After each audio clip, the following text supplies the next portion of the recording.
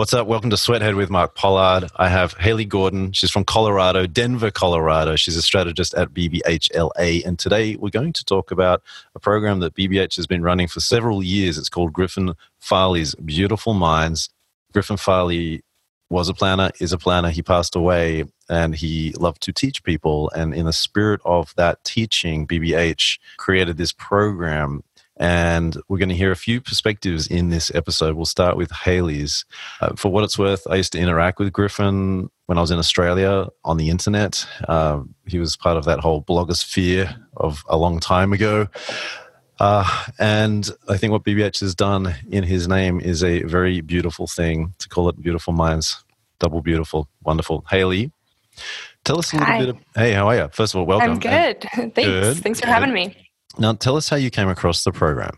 Sure. So at the time, I was an executive assistant actually at an agency in San Francisco. And coming out of college, I knew that I wanted to go into advertising, but really didn't know whether I wanted to go into strategy or account management because I had interest in both. Mm-hmm. So I took a job as an EA just to get my foot in the door, and ended up taking a lot of the strategists from the agency out to lunch and just picking their brains about their, day-to-day lives and what they liked about being in strategy, and ended up getting close with one of, I think he was a strategy director at the time. And he said, there's this great program. If you're interested, you should apply.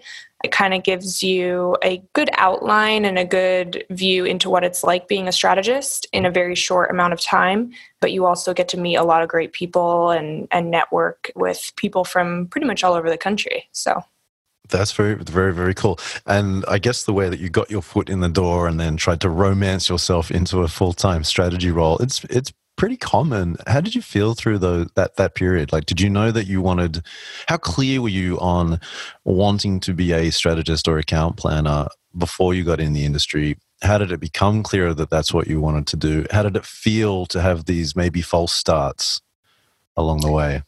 Sure. So I talked to a lot of people who are in school still about this. I think it's something that's really important because the message of it's impossible to break into strategy is something that you hear, especially coming straight out of school. I'm the type of person that I'm kind of open to whatever, and I see every opportunity as really a learning opportunity. And this sounds kind of cheesy, but I'm meant to be here for a reason. So when I was coming out of school, I had only had a couple classes about strategy within my advertising program. I was a double major in journalism with a focus in advertising and then also film. So I knew that I wanted to interact with people, which I did from a EA standpoint and then also from a strategy standpoint.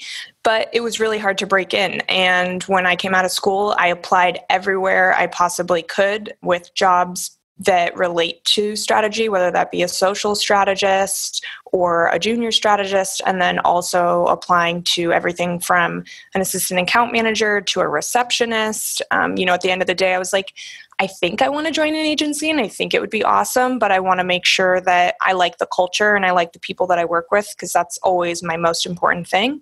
And so, when I was an EA, I kind of looked around and saw what account management was doing, and God bless them. They are very patient people, but, I was like, I don't want that. I don't want what they do. I'm more interested in finding a unique way to think about something. And I really like, the observation of people. I've been a big listener, and I'm the youngest of three. I have two older brothers. And so I've always kind of been the person to stand and watch. And so I love doing that with people. I love learning about why they do what they do. And that was kind of what drew me to strategy. Mm-hmm. When I started taking people out to lunch from my agency, I just asked them, a wide array of questions. And each person I talked to, I found was, number one, very smart in their own way. And number two, had a very interesting take on the questions that I asked and an outlook on life. And that was something that I really appreciated. Mm-hmm. And there was a big part of me, to be honest, that I wanted to prove it to myself that I could do strategy. I heard from a number of people that strategists are always the smartest people in the room, and people look to them for a lot of answers to questions. Oh, and I was like, that's a complicated idea, that one. I keep going. well, at the time I was like, you know what? I want to be that person and I want to challenge myself. And especially being in an EA role, while I was really good at it, it wasn't intellectually stimulating enough for me. And so that's why I decided to really go gung-ho into strategy and really just try and get my hands on any type of project that I could. So I started out doing a lot of newsletters. I was the go-to man on the street person. There was one project where I interviewed over 100 business owners, just walking into their business and asking them what it was like. Cool. And that was kind of my way in. That's awesome. Yeah. The pressure in America for young people to focus on career and college debt and to specialize relatively young, I think it's unlike many other places. And when I hear stories, especially around the USA, and perhaps it's changed elsewhere, although, I was in Denmark and they're like, no, we get free education and people get jobs when they're 26, 27. That's like their first job. And that's a big generalization. That's not even accurate, but I heard stories like that. I'm like, oh my gosh, that's amazing. Like in the States, people are coming out of college with tens of thousands of college debt, way younger than that, and have to take their careers seriously and have to talk about careers all the time in a way that is definitely, to me, it's different than anywhere else in the world. And then I start to feel guilty because I think about a lot of the people I know in my generation and above, and we're like, yeah, I didn't really know what I wanted to do. There's so many stories, for example, in the UK and Australia that I know of people kind of in the music industry. I was running a magazine. I was also in agencies from the 8, 19, but a lot of people in music, in magazines, doing research, just something completely adjacent. And then they had a conversation with someone and eventually got a job. And we kind of just fell into it. And then I go around the colleges of the US and there's so much pressure on people to get that job and to get in. And a huge part of it's not just the culture and the importance placed on career, but that debt that people have. And I'm like, oh gosh, I think I always get nervous about that. Like, did you feel that pressure around the time as you left college into university, into a job? I was in a pretty competitive program. The advertising program at my school is pretty well renowned. And I definitely felt that pressure. There were the favorites of the program who went through, and I don't know if I necessarily was one of them. One, because I wasn't a creative, and two, I didn't quite know what I wanted to do yet. And that was something that I really struggled with throughout the program. And then after graduation, that there were some kids with jobs lined up and they were like the, gurus of the senior class. But then I don't know. For me, I kind of had to take a step back and say, I took advice from a lot of people. I tried to talk to as many people as I could about what they do. So I had like some inkling as to where I was going to apply for a job. And so many people said, just enjoy your summer. Like, go do something fun. You have your whole life to work. And that kind of attitude was something that I decided to just adopt through getting a job as well, that like there's never a bad time to interview. There's never, even if you're in a job, you should still, I think, be interviewing just to like have that practice and just to meet new people and to network. And I know that so many students here, it's all about who you know. I have a lot of opinions on that statement, but at the end of the day, like the most meaningful relationships I've had throughout both college and into networking and then into jobs have been people who I've just really gotten along with from a personal level. And I'm like, you know what? I want to spend a lot of time around you. And so where do you work? Do you have a job opening that I, could fit into, et cetera? Mm-hmm. So I think especially, yes, to answer your question, in the US, I see that a lot. And I see a lot of hungry advertising students come through both BBH and my old agency, wanting to stand out. And I always tell them, just enjoy your time, that you are just a student. Like, you have all the time in the world. And I think it's really important that, especially for strategy, it's so important that your life experiences are what's going to define how you look at the world and therefore how you strategize, which is very general, but it's really important. And that's one great thing about advertising, that you could be a bartender and then work in advertising. And, totally.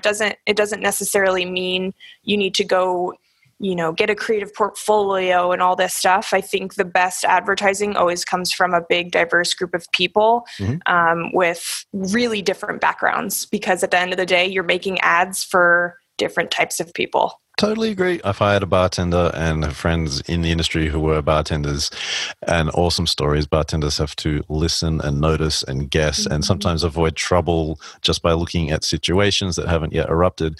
And I would say to anyone who's listening, I know this is a weird thing to say when you've been told that there's like a right way to do things and that the capital C career is super important.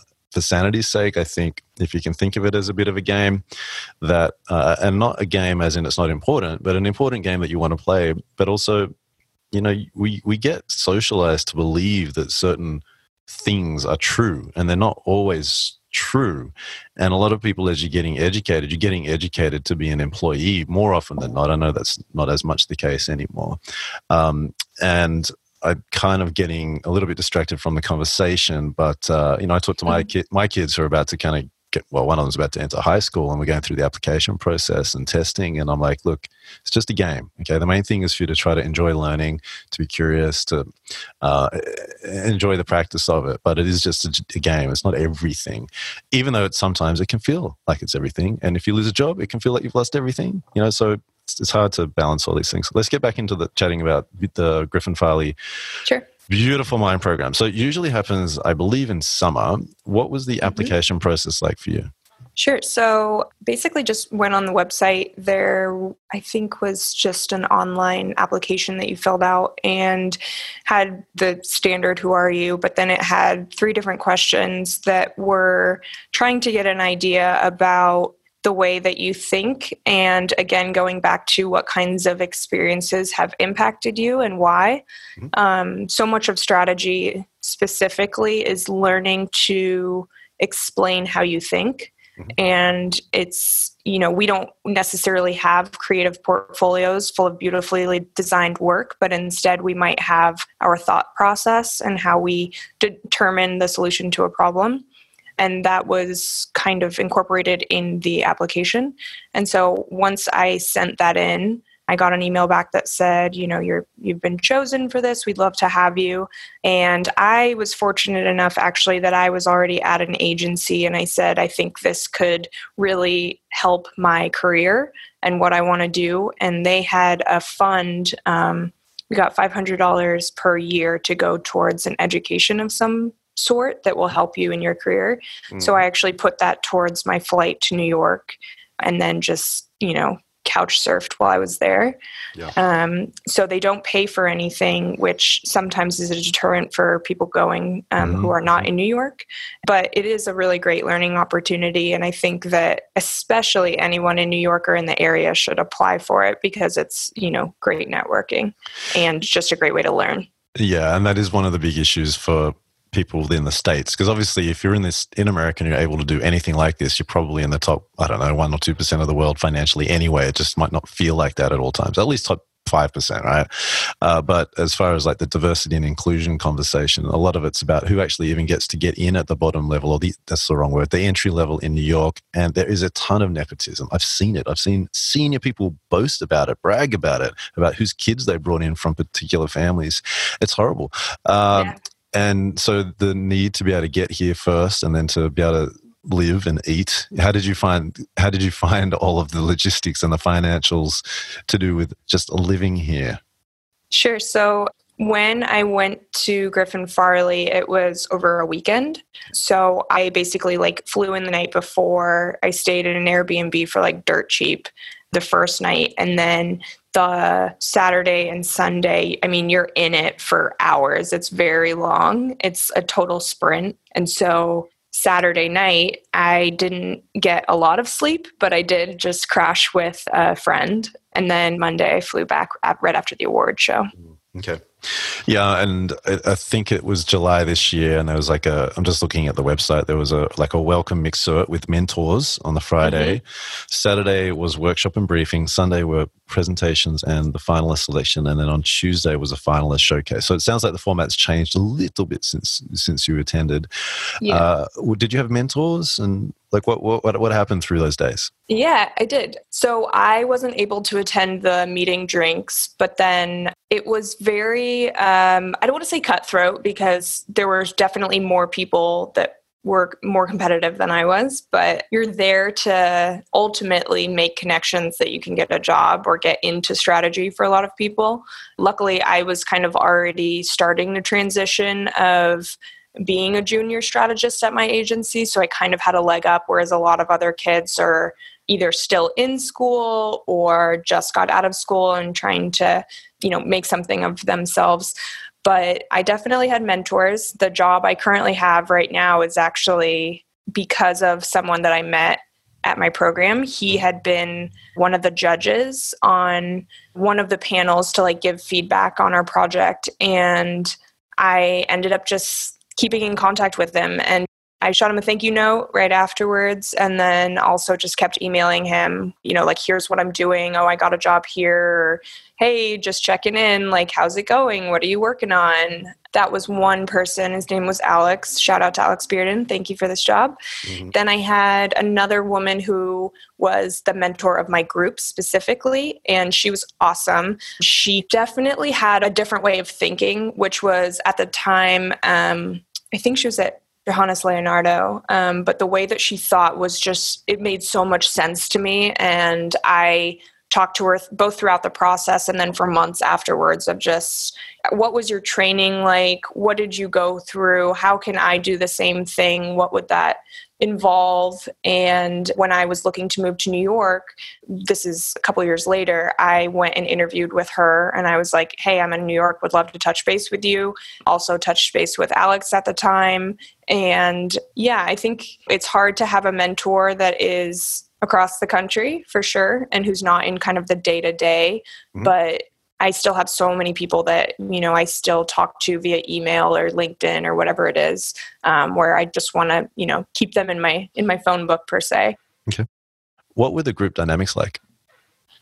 That was something that I actually found to be the most interesting, because when you get there, you have a lot of different people from different agencies talking about advertising, talking about strategy, and it's this very much a broad overview of everything. And then once you get the brief and you get to break out into groups, everyone has a strategy mind. So you have a lot of smart people in the same room trying to come up with an interesting way in and creative concepts. So that was definitely a learning moment for me. I had great people in my group. Some were already in advertising, some were still in school, and each group has a mentor. So she kind of let us brainstorm for a little while and what are our initial thoughts on the brief. And then she helped us kind of map out places to fill, I guess is the best way to come across it. So the mentors with you shoulder to shoulder the whole time, or do they come and go? Do they leave the building, or are they there the whole time? They are there during the daytime. So you get briefed at about, I think it was early afternoon, and they say you have 24 hours until you present, and that's up to you how you want to use the time. Okay. So our mentor would stay usually between an hour or two with us at a time, and then kind of rotate rooms depending on how many mentors they have during that year. Yeah. And they would just kind of help facilitate and check in with us. Yeah. And then we ended up working well into the night. Some groups they just banged it out in a few hours, but we definitely worked a little bit longer on it. How many people in your group? There were 6 of us, I believe, 5 or 6. And when you say it was a learning experience, group work's hard. It's hard. Imagine writing a novel as a group, because that's not exact. It's not an exact metaphor, but it's an extreme metaphor to say what's up with all the group work advertising industry? When you say it was a learning experience, what did you learn? Sure. So there are a lot of different people in the world, and everyone thinks differently and works differently together. So if you've been in school and you've been on a team project and there's one person leading the whole way and one person who hasn't contributed to that, it's not as common in the working industry, but there are still those types of people in groups. It's really just learning how to work together. I've always said that the learning curve when you start a new job, half of it is, learning about the client, learning about the business, et cetera. But the other half is really just learning how to work with your teammates and what's going to be kind of the best fit. Some people like working in the mornings, some people like working in the evenings. And for my Griffin Farley group, some people wanted to just brainstorm for forever. And then a lot of other people were like, no, we got to go, like make a decision. We need to go move on and start a different process of the brief. So just learning how to deal with people, I think. Totally. How to collaborate.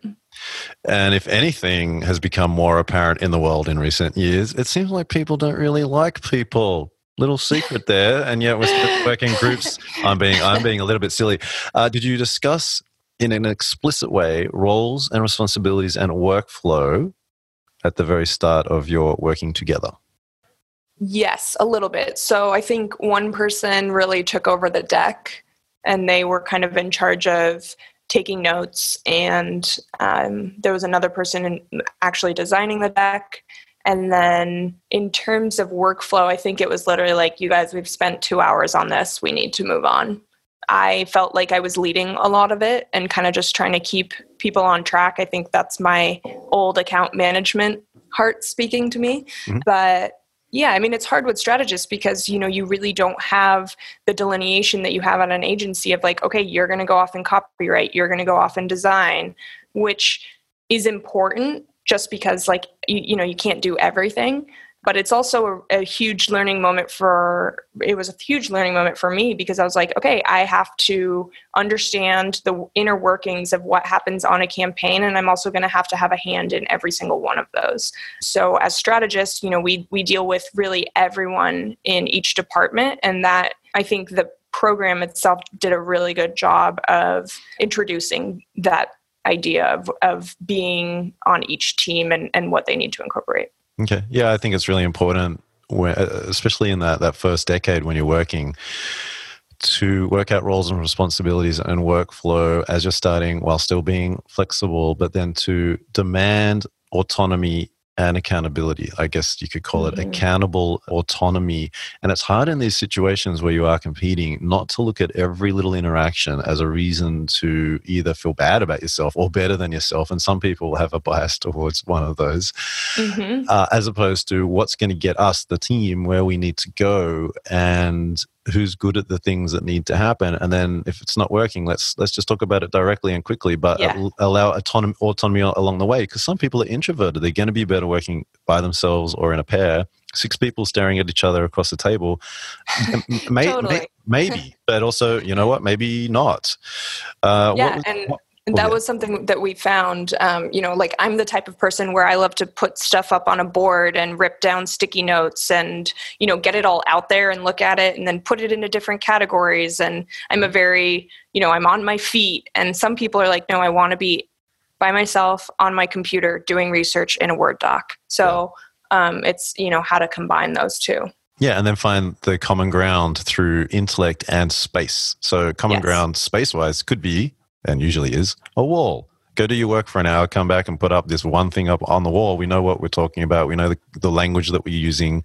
We know what we're trying to achieve in that hour, and just put it up on the wall, right? And you have that common ground space. But the intellectual common ground is going to be partly to do with language you're using and, what's an idea, what's an insight and all that stuff, let alone do we want our work to be really provocative or sincere or earnest. And it's easier when you can work those things out hard under pressure on a weekend when you have college debt looming over you, I'm sure. What was your brief and what did you present? Our brief was to increase usage of Uberpool by X percentage in the US. So our idea we presented was this insight around Uberpool is sometimes awkward. Like you get in and you don't really want to say hi to people. And we decided to flip that on itself based off of something that all of us have grown up learning, and that's don't talk to strangers. So our kind of, at BBH, you talk about a zig and a zag. Our zag was to talk to strangers. So seeing Uberpool, the whole thing was in New York. So we found that New Yorkers were really unfriendly. They have a reputation of not saying hi to each other on the street. So to combine that with Uberpool, where you have to ride to work or school with someone, is kind of like a death trap. So we decided to, again, flip it on itself and encourage New Yorkers to talk to each other in Uberpools.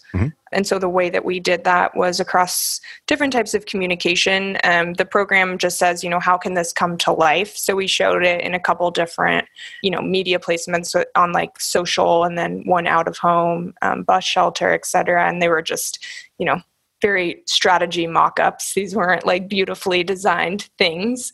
But we encouraged people to talk to each other in Ubers. We had like a set of questions. It was kind of like thought starters within each Uber pool that you could like pull and talk about. And they were all in relation to New York. So were they Yankees fans? Where are they from, et cetera?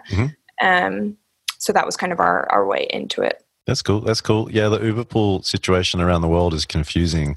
New York is friendly at times, though. Like there are sometimes, yeah. there are pockets. Like I love the US. And look, granted, I do think I have to throw in the premise that I have to point out the fact that I'm a white man. So when I travel, it is definitely different to friends who travel. We talk about it. They tell me it's different. But not a lot of eye contact in an Uberpool. And apparently it's really inappropriate just to hug everyone as soon as you get in. But I think the thing with New York is like a lot of people are here to get something. And there are a lot of people, I will call them unpredictable, a lot of unpredictable people. And you're like, look, it's just hard enough to keep my day sane because I'm here to get stuff. So people incubate. And in other parts of the world, you get in the car, there's a real expectation to have a conversation. So that's kind of fun. Yeah. Okay. Last, I'll give you one final question. If you were to go back in time, how would you do the Beautiful Minds program differently? That is a great question. I think I would have two things. One, my team was very, very focused on the outcome.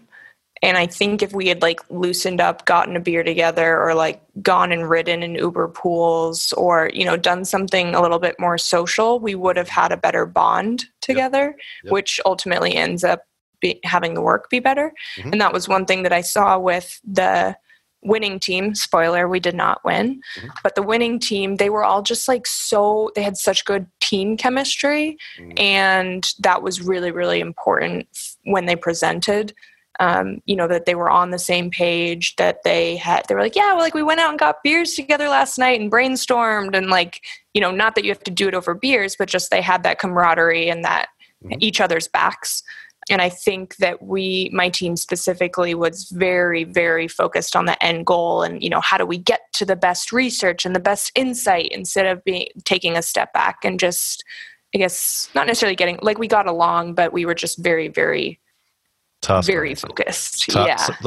Task and achievement oriented. I think that's a really insightful thing to suggest to people doing these things, that the bonding is very, very important because it does loosen you up, and being loose allows uncommon connections to happen in your head because you're not worrying about defending yourself. Your fight or flight situation is not turned on too much. And then I think the second part that I was hearing and what you were saying is to take a slightly more casual approach.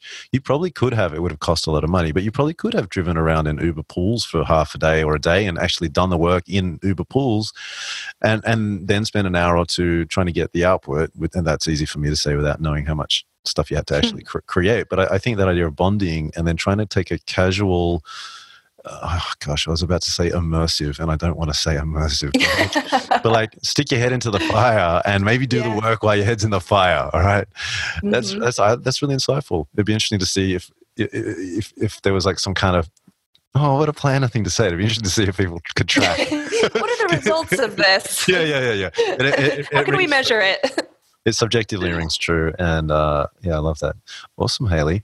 Well, thank you so much for sharing your experience with Griffin Farley's Beautiful Minds program. And congratulations on getting that job at BBH in LA. Amazing stuff. Thank you. Thanks for having me.